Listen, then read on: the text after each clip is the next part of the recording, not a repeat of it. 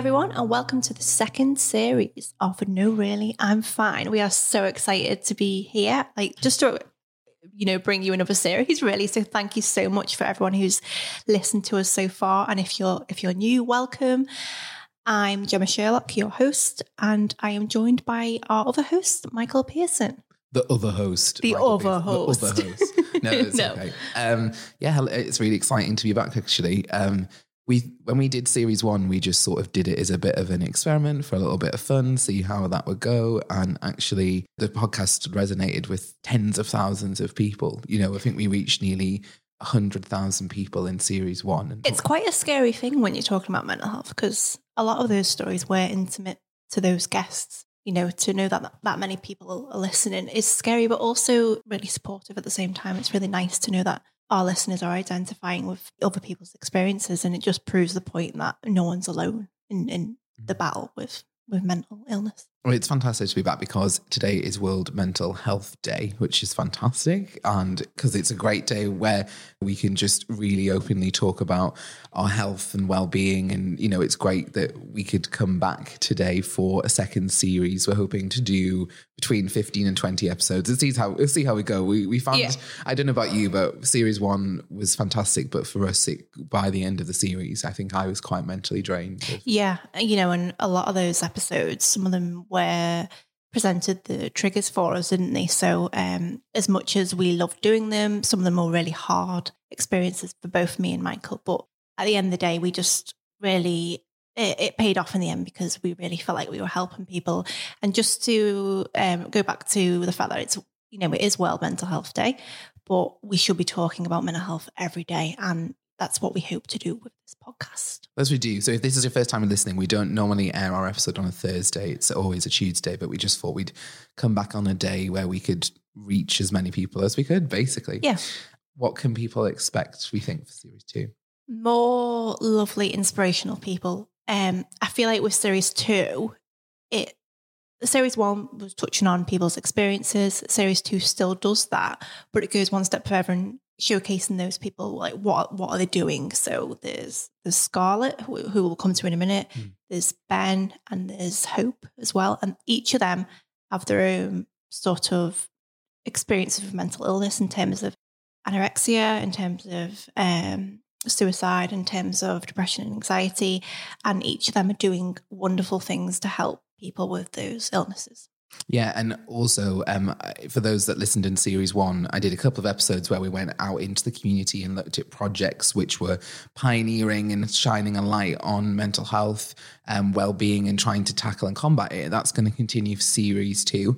But yeah, Scarlett Curtis, for those who don't know, she is a journalist, an activist, and a mental health campaigner. She brought out a book last year, which was called Feminists Don't Wear Pink. And now she's brought out her second book, It's Not Okay to Feel Blue and Other Lies. And there are some fantastic pieces in there. There's essays from big names like Emma Thompson, like Fern Cotton, like big mental health names. But then also they have people, there was a guy, he was a Syrian refugee, and talking about his journey coming over to the UK and how that impacted on his mental health. It was nice to get Scarlett's hear about her background, and it was nice to sort of identify like the similar experiences that I myself have with her, and you of course as well, Michael. So I think it was just interesting to find out more about the writer of these amazing books. Yeah, she doesn't spend the next 40 minutes talking about her book. She talks about her story, and her story is really interesting. And anyway, you're now going to hear our interview with Scarlett Curtis, so please enjoy.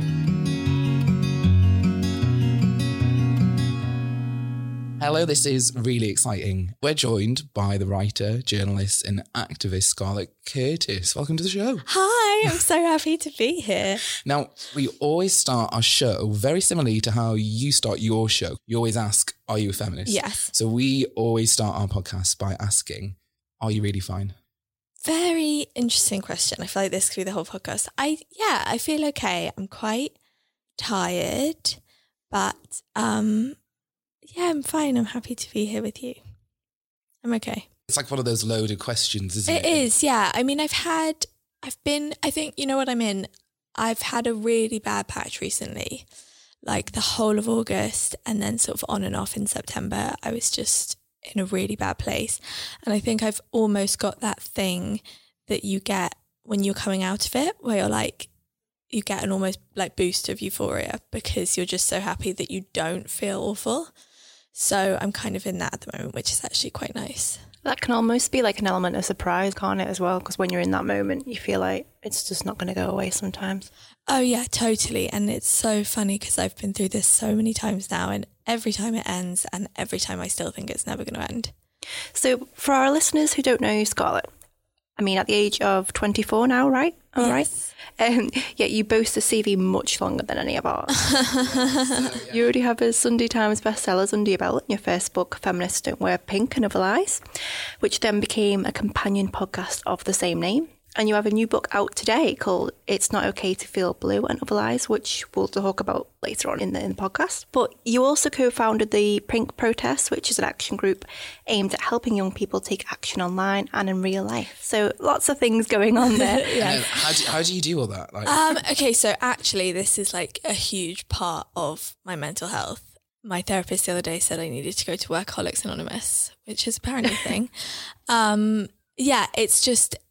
To be honest, work has always been like my safe space from my brain and from all my issues. And it's always been like this one thing that no matter what was going on, I could still do. I started blogging when I was 15 and then writing like small journalism pieces when I was 16. And it's been kind of the only consistent element of my life.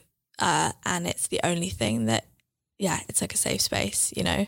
I find it so much easier to work than I do to like have friends or have a relationship or go out to parties. Is that because, I mean, I feel like that as well sometimes. Is it because you find that you're so busy at work and you're in so much of a routine, you haven't got time to think about your mental health problems? Yeah, I think that is it. I also think I mean, I'm sure we'll reverse round to this, but when I was in a really, really bad place, it was sort of the like feminism and the activism that brought me out of it. And I think especially when you feel like either you are lucky enough to do something you love or you're doing something that you feel means something, even if it's only, you know, a tiny little bit, it's a really great way. It was a really great way for me to find purpose after feeling so purposeless for so long. And yeah, I just always felt like it was something I could lose myself in. And I've had so many issues with being so insecure and not confident, but for some reason work's the one area where I'm like really confident. And my mum always just says she wishes I could like be the same in dating or in friends as I am in work, because I just go into work like I'm amazing and everything else I don't feel that way. I was listening to something where you were talking about, and you said that it was an easy place for you to go to talk about feminism. And because there was a relationship between feminism and mental health, and you went that way first before looking at mental health in a bigger picture, if that makes sense. Totally, yeah. And I think there's actually a piece in this new book called Feminism as a Form of Self-Help. And it's kind of about how much feminism helped me come out of a really, really, really dark place. It was like the first thing that gave me kind of community and friends and purpose and helped me overcome so many of these huge fears I had, because I felt like I had to do these things, you know, like if there was a protest, I'd normally never have been in a crowd that big ever, but I was like felt like I needed to be there, that I would overcome what I was going through to be there. And so I think, yeah, and I also think the two are so tied, like so many so much mental health issues are caused by like the patriarchy and sexism and toxic masculinity, and also I think feminism can be a really amazing way out of lots of those things. You should have asked us the question if we were feminists. You should have asked us your reverse question. podcasting. No, but like I'd love to get to a day where it's not a conversation, but I know listening to your podcast, that conversation comes up quite a lot. No, totally. And I think a lot of women feel like that. I just really like talking about it. But I think just one thing that putting this book together as well made me realize is like just how much it's hurt men as well, this whole system of power and the patriarchy and everything, because that's really what every single man in the book wrote about, was some version of toxic masculinity or pressure or feeling they couldn't talk about their emotions. And I don't, within all kind of feminist communities, we all mention that. I don't think I'd ever really like fully understood it until this book. For those who are joining us for the first time, basically the premise of what we do is we are journalists, and like you, and this is a safe space for people to tell stories. And, if someone who has been brave enough to share other stories about mental health, maybe we could get more people talking about it in the bigger picture of just like what your book does. You've had roles working in like the UN and things like that. But I know it sounds really, I know you're working on it was like a youth project, wasn't it? Yeah, I got weirdly early into like doing a lot of social media for different charities and activist organisations. So I used to work for Global Citizen, which is a great activist group. And then, I did some stuff with the UN, but it does sound it was mostly just me sort of walking through the building in 2 short skirts, posting tweets. But do you think like activism is so important in mental health? And do you think that, that stemmed anywhere from you? Was it like your childhood, or was it where you were raised or anything like that? Or yeah, I mean, I think it's to answer the first bit, it's twofold, because I think, as I said, for me, activism really helped me overcome a lot of the struggles I was going through, just because it did give me this sense of purpose and this kind of reason to get out of bed in the morning. But I also think, what makes me so sad is the reason that podcasts like this are needed, or the reason that books like ours is needed, is because the care just isn't there at the moment. And I think we are genuinely in the middle of this crisis that isn't going to go away. And you get these people complaining that we're all talking about anxiety all the time, but I was looking at something the other day that was saying it takes the average young person 10 years to find appropriate therapy. And even though like 30% of young people have a diagnosable mental health condition before they're 16, and it's like we need to be having this conversation because the work just isn't being done, and it's ridiculous that it isn't. So for you, Scarlett, when did depression and anxiety sort of fathom for you? I mean, did it begin, do you think, when you were a younger child, or is it something that's happened recently?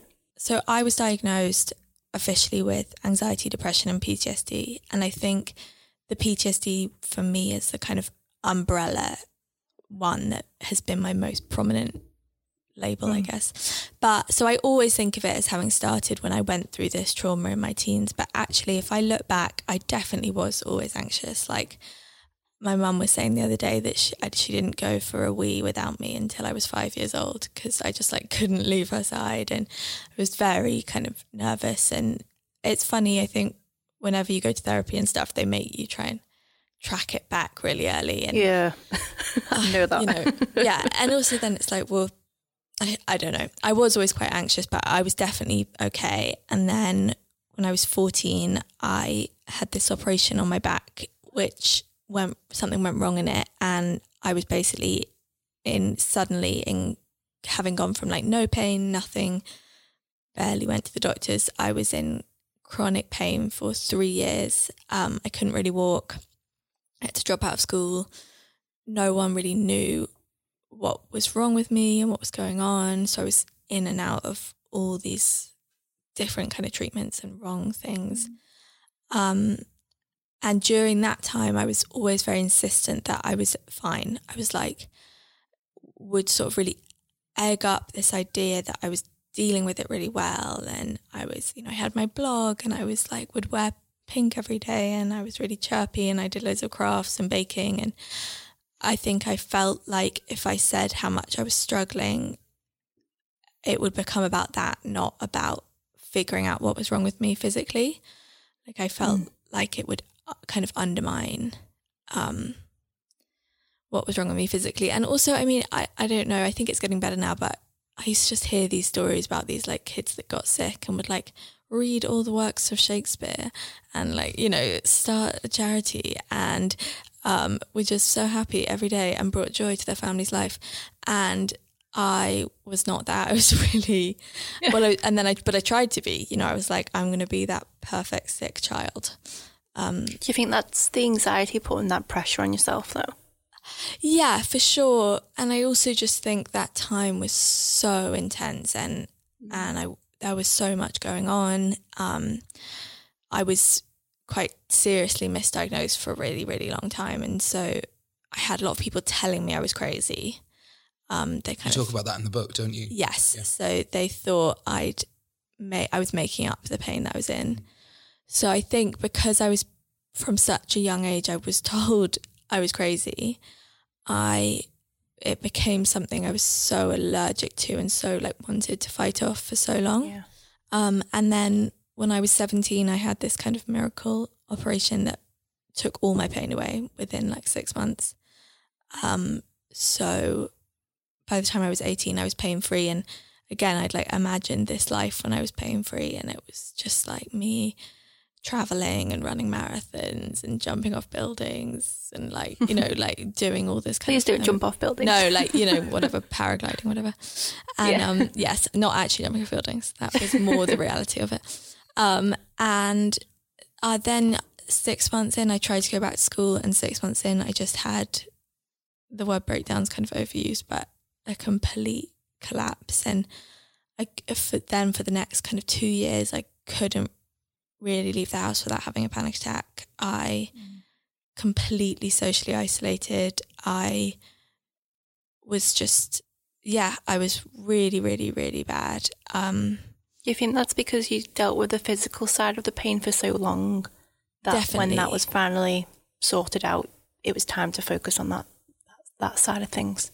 Definitely, yeah. I think I'd been like trying to be strong for so long. And also it's so interesting how many people's issues develop in their teens, you know. I was diagnosed with PTSD, depression and anxiety at 17, and I dropped out of school as well. So when I was reading your story, I was like, oh my goodness, like twins. But for me, my big thing was there wasn't the support there. So I had a counsellor, and when I turned 18, it wasn't available on that part of the NHS. So I lost the therapist. So as soon as I wasn't a child anymore, therapist was like, so I've got to leave you now. Oh my God.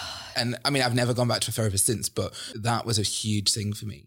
Yeah, because I also think it's very hard to talk about, but some of therapy can be quite traumatic if you haven't found the right thing yet. And especially if you're young. I think often we don't know, how to deal with, I mean, the reason there are so many people in this book, and it's not just me, is because I had a very like privileged experience with mental health.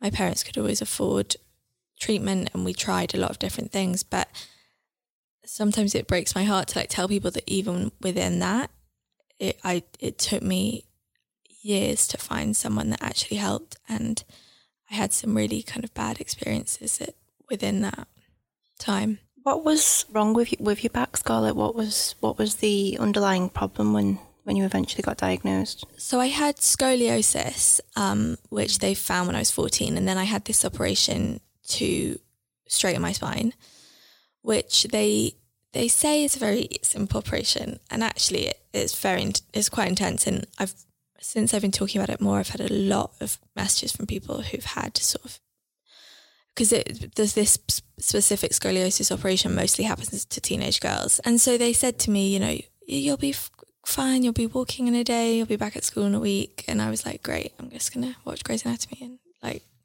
everyone's going to be nice to me and bring me sweets. And then... With McDreamy. Yeah, exactly. Yeah, well, it's going to be Grey's Anatomy, and I'm going to be watching Grey's Anatomy. It's going to be heaven.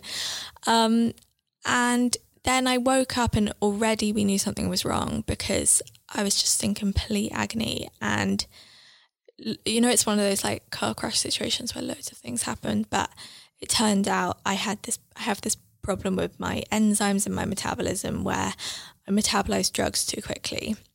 So everything just kind of comes in my system and goes straight out. So I was, you know, a tiny 14-year-old girl, and I was on morphine, and I could feel all the pain. And already then the doctors were like, no, you definitely can't feel this pain. Like, you're on drugs. So throughout this whole time, I could never, get any relief from pain relief, which I think now is a weird blessing because, you know, they put me on OxyContin for like 3 years, which would have been a whole other issue if it had actually worked on me. But yeah, so then basically this took 2.5 years to find out, but one of the screws that was in my spine was going too far into my spine. So, yeah, it was just a lot of pain, and then it all went away, which in itself was quite a shocking experience, because by the time I got pain-free, I'd fully accepted that was never going to happen. Like, I thought my life was going to be what it was, and I'd kind of done a lot of grieving and work to accept that. And then suddenly I had all this opportunity and potential, and yeah. But something I want to talk to you about as well, which, just because you went through it at the same time, what me and my family used to talk about, which was so hard, was like, I was 17 and then 18 and then 19, and I had all these issues and depression, anxiety and PTSD. But then as the years went on, like, I dropped out of school, I didn't get A-levels, my friends got A-levels, I was falling behind, I didn't have any friends, I couldn't socialise, all this stuff, like on and on and on and on.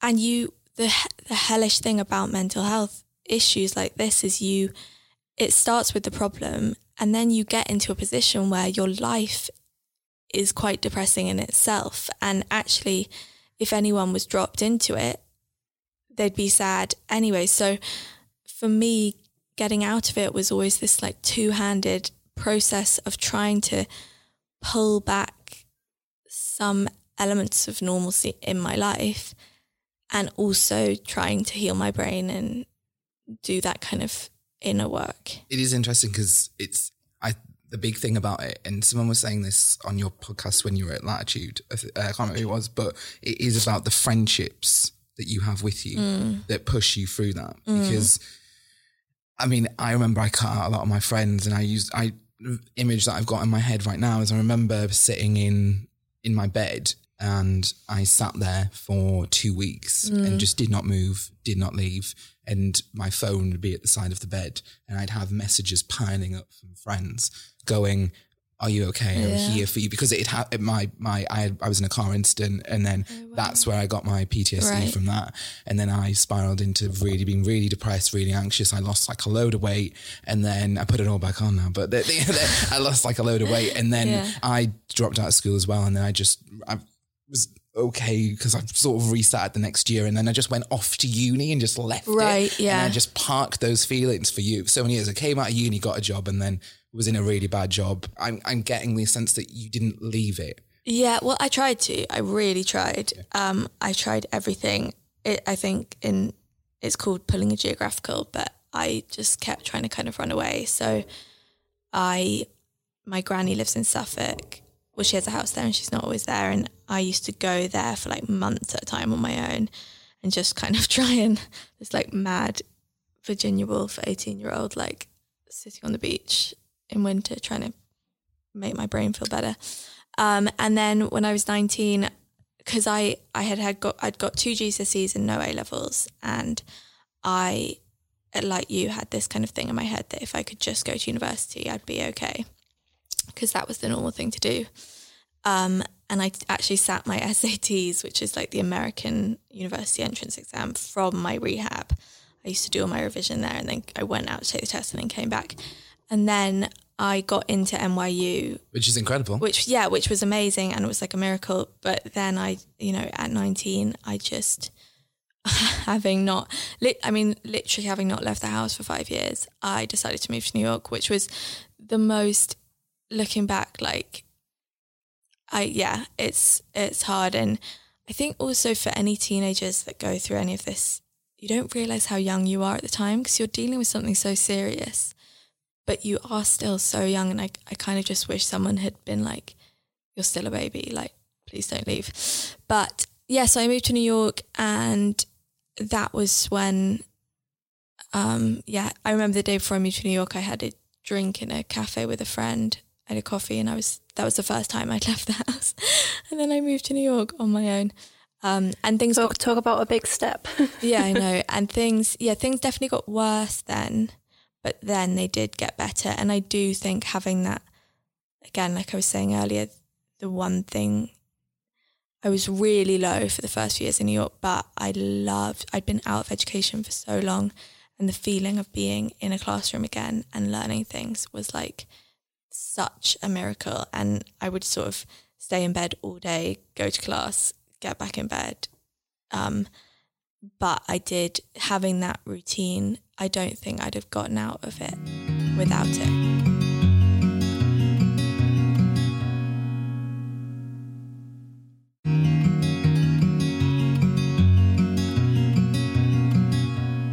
When you were in New York, because I was reading your blog post, Depression is a Full-Time Job. Oh, yeah. And for me, it resonated with me a lot.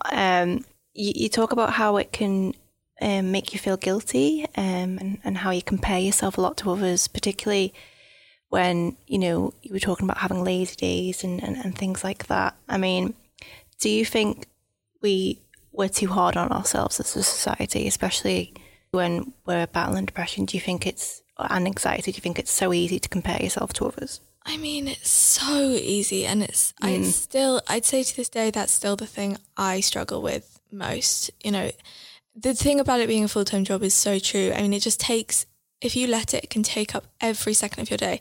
The other day I was in quite a good place and I had this feeling and I was like, I don't know what this feeling is, and kind of talking to my friends, and I realised I was bored. And I realised I literally have not been bored in 8 years, because my brain is always racing to such a level that the idea that I'd be bored has never happened. But it's funny. I mean, it's still really hard for me, because I think people say, a lot of people say that I definitely do work a lot and work quite obsessively. But one of the reasons I think I do is because I still have days, if not weeks, where I cannot do anything. I cannot look at my phone. I cannot get out of bed. I cannot read an email. I had one a few weeks ago and I was trying to make a list of something that, because I'm always trying to pull myself back from it, and I realised I couldn't look at words or write words. My brain had just shut off completely and it was nothing was going in. And so there's this funny thing where I think you always feel like you're making up, or at least for me, I always feel like I'm making up for those moments. And I always feel like I never know when they're going to come. And so when they're not there, I have to almost push myself as hard as possible just to get some stuff in before I crash again. And you also mentioned that the fact that it's hard work and it's, having depression and it's work you need to focus on and excuse yourself for. And that last bit I found very true, because sometimes you don't allow yourself the time to feel down, and because you feel so bad for being in that mood. Would you agree? Completely. That's almost the one thing I try not to ever regret anything, but the one thing looking back over my sort of experience that I wish I'd done is just let myself be in it and not try, because you try and fight against it, and it, at least for me, it didn't work. I could try and, pull myself out of it myself, and it just didn't work. Again and again, it didn't work. And I wish I had just been kinder to myself and been like, if you need to stay in bed all day, week, month, year, 2 years, that's okay. And it will one day end. But for now, just focus on getting through the minutes of the day, because that's all you can do. Yeah, it is hard, because especially when you're in that moment and you're surrounded by family and friends who want you to get better, you almost feel a sense of guilt as well.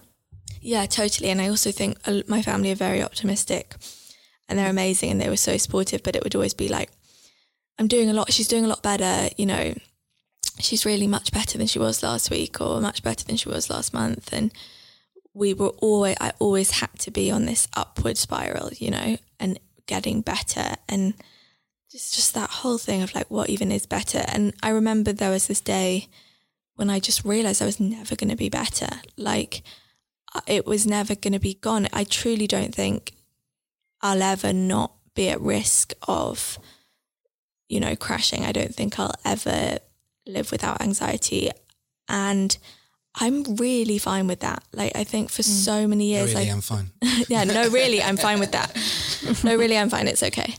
But that's really fine. I can live with this. It's not the worst thing in the world. And for me, that moment when I accepted it was never going to go was maybe the biggest moment. It is that realization, isn't it? Because in myself, I've only realized that it is okay if you want to go and order that huge pizza, sit in your house and do nothing and watch your Grey's Anatomy all day. then you just do it. And like, that's been a realization for me. It's funny. I know it completely now. And then when I'm in it, I feel so guilty and horrible. And it's really hard to take my own advice. Like, maybe I need to actually listen to this podcast, but I am getting much better at it. And what I've found is if I fight against it, because I get these really just huge waves of depression. And if I fight against it, it'll last a week. And if I give myself a day in bed, it'll last a day. And that is just, and the thing that's most helpful that my mum says to me every time is, she just says, imagine if you had a broken leg. So if you had a broken leg, you'd stay in bed, you'd ask people to bring you soup, you'd watch TV. This is exactly the same as the broken leg. And it's just trying to understand that all the people and all the work will still be there after.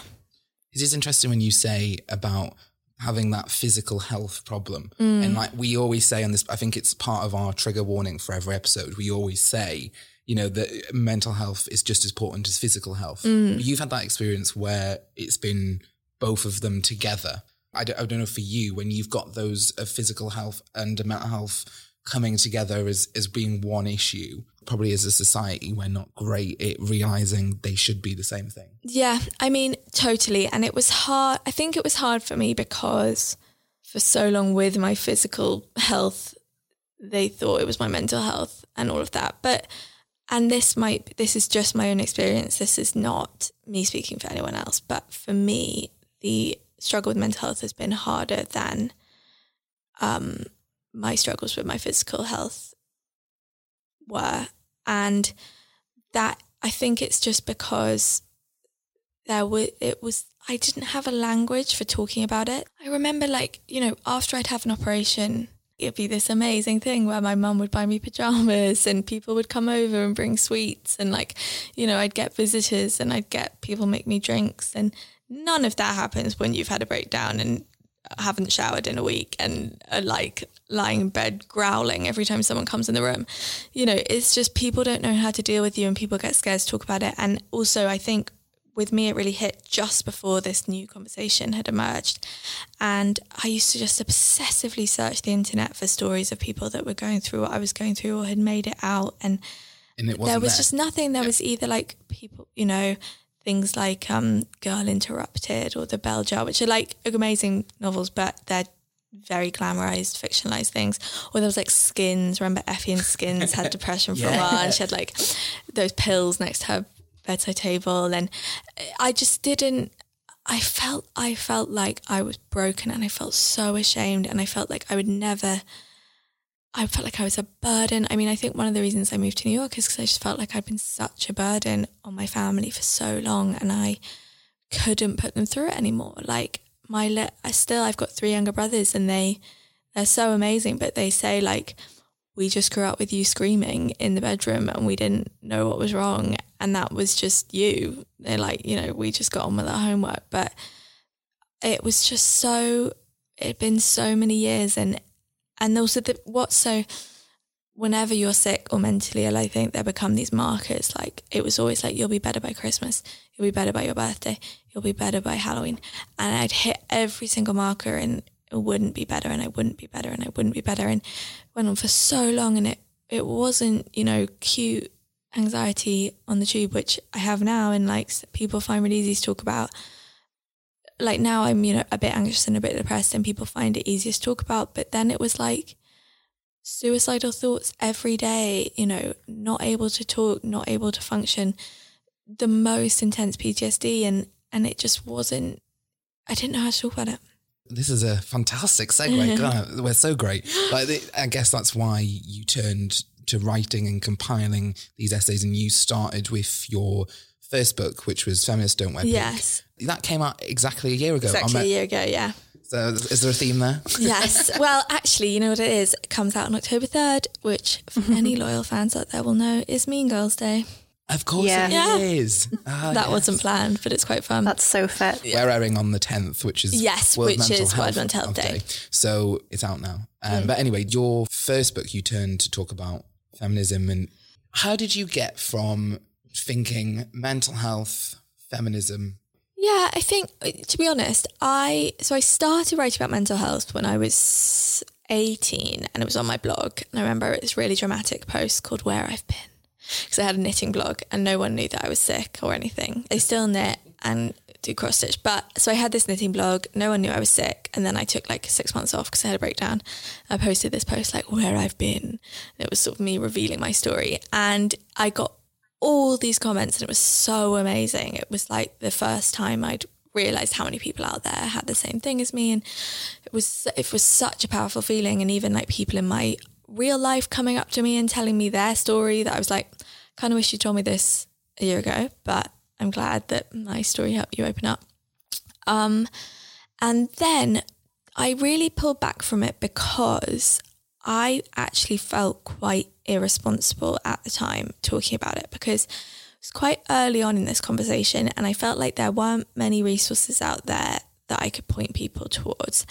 And I would just get these messages and it was very intense. And I also was still so in the middle of it. And I think I felt like I needed to step away a bit and, you know, get myself on track mental health wise and understand it a bit more and work with a few more charities and work with a few more support systems before I wanted to do it again publicly. And in that time, I got very, very involved with a lot of feminist activism. And for me, as I said, it was kind of that feminist reading and activism and the friends I made through that helped me through it. But after we did Feminists Don't Wear Pink, I met the people that run this text line Shout, which is the UK's first 24/7 crisis text line. So you can text in anytime and there'll be someone there to help you and support you and point you in the right direction.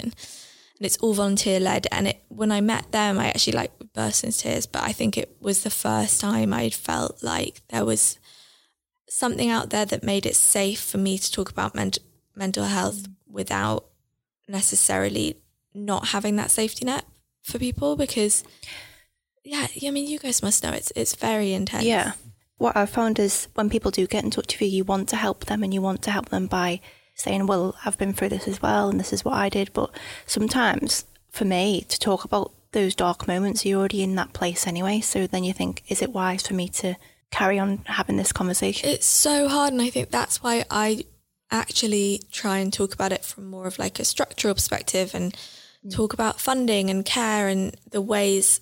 Something I was really trying to do with this book was show like how intersectional mental health can be. And, you know, I've been through hell, even though I had all the privilege in the world, but it also wasn't the same hell as someone who, you know, just the ways in which race and class and disability and illness and sexuality all intersect with mental health. And we need to be looking at that more. And I think the book really shows that, which I'm really proud of. But yeah, when you're talking about your own story and then, you know, you have a day where you can't get out of bed and you're getting all these messages from people going like, you've really helped me or you're such an inspiration, you feel like a complete sort of fraud because... I didn't want to say that word, but yeah. You do. Yeah.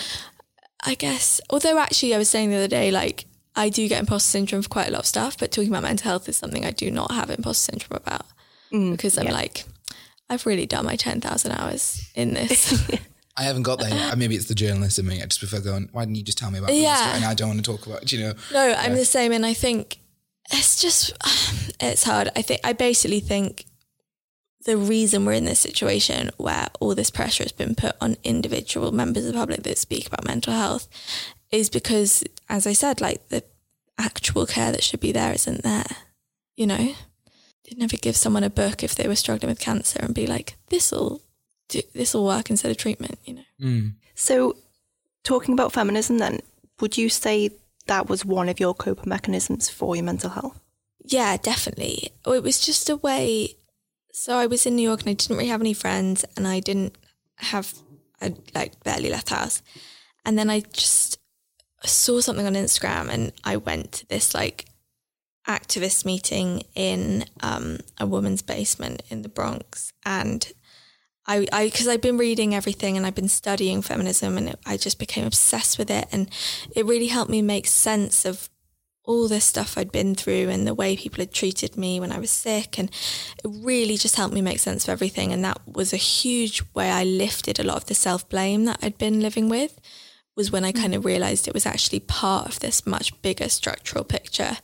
And then, I just went to my first like activism gathering thing. And it was the first time I'd felt like I could do something that would help and maybe be a part of something. And it just all kind of stemmed from there. But I do think for a lot of women, feminism can be a way to reframe their experience and sort of help them understand what actually happened. Because I think, we're all lenient towards self-blame. So 1 year on, where you've got your second book out, It's Not Okay to Feel Blue and Other Lies.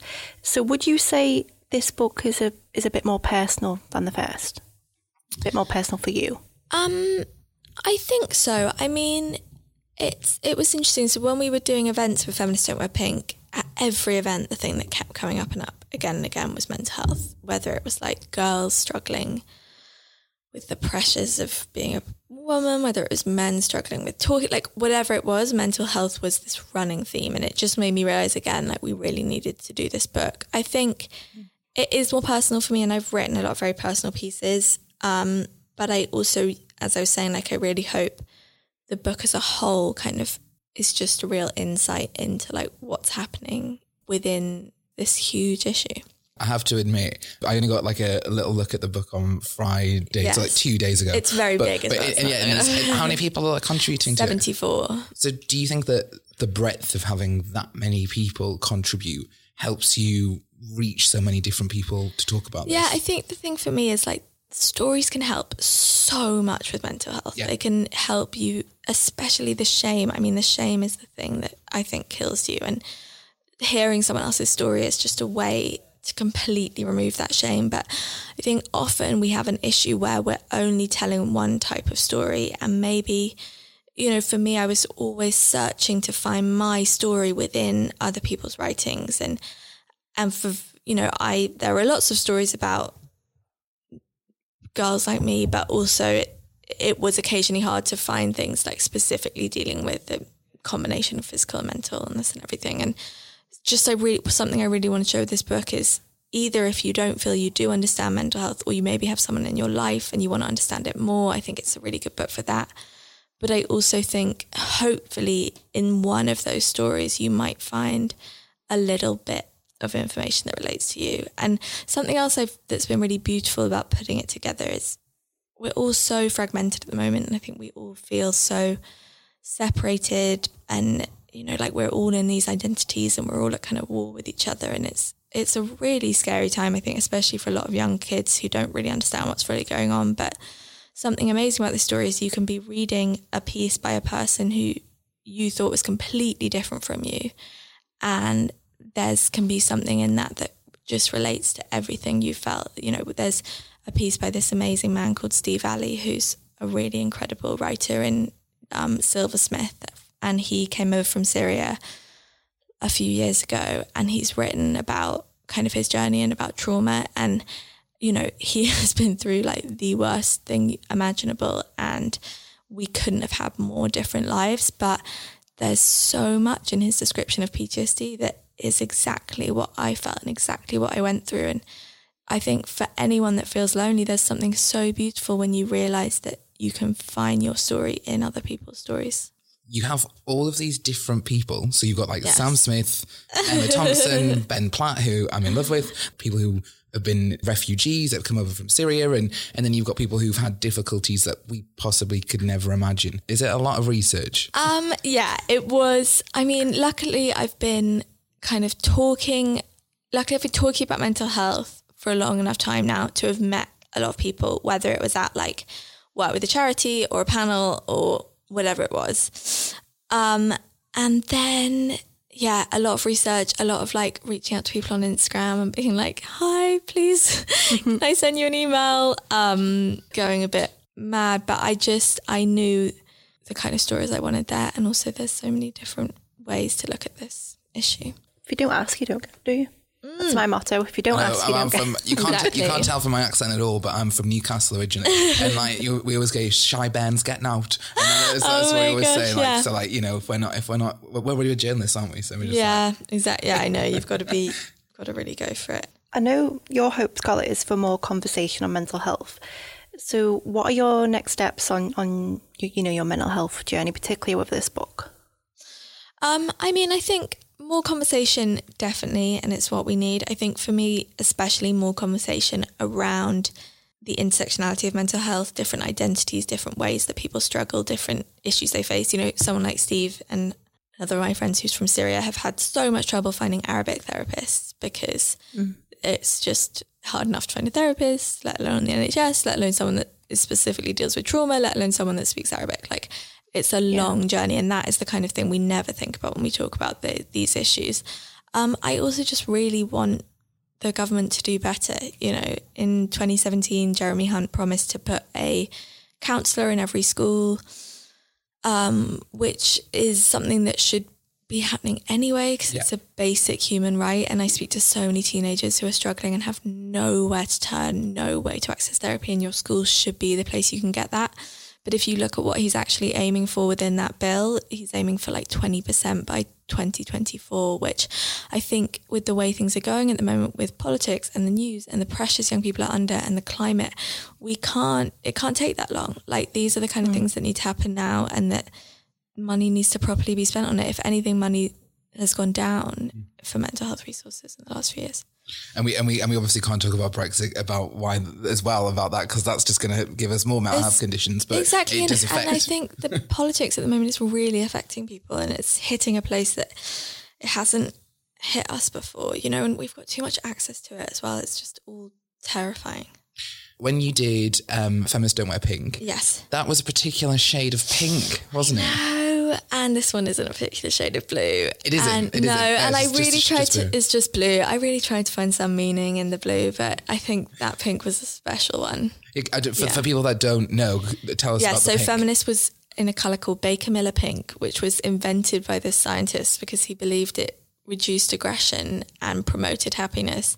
And he would paint prisons Baker Miller pink, and they had all these incredible outcomes where the prisoners would suddenly be totally non-aggressive. And I'm going to go home and paint my house. Yes, but I basically said it was a solution to the patriarchy, because he'd do it in male prisons, and all these men who'd been very aggressive suddenly were very calm and kind. But also you've dyed your hair. Yes, I have dyed my hair blue. That is enough. You can't see that. People can't see You that. can't see it. I've got blue hair. I just told everyone I was going to do it for so long, and then I had to do it. It's fine. Because you did the same with you when you did the first book. I did pink when I did the first one, yeah. My hair definitely was a reaction or a solution to my PTSD, because it was a huge thing for me to not look like how I'd looked when I was sick. And bleaching my hair and dyeing it bright pink did that, and also just made me happy every time I looked at it. And I don't think it's vain or frivolous. I think it's a really big thing. If you look in the mirror and you see the same person that you were when you were suffering, it's hard. Thank you so much for coming on, Scarlett. And, if you'd like to get a copy of her fantastic book, It's Not Okay to Feel Blue, you can get it from all good bookstores now, and available as an ebook and audiobook online. Thank you guys so much for having me. I think what you're doing is so important and amazing, and it's been a pleasure to... It's been lovely to get you on. Like, when I was thinking for a couple of months to get you on, and Clarissa, who who works for Acast, who help us put our podcast out to lots of people. So thank you, Acast. You're like good friends of us. So Clarissa's amazing. She's one of my favourite people. Hi, Clarissa. Thank you so much. Thank you so much, Scarlett.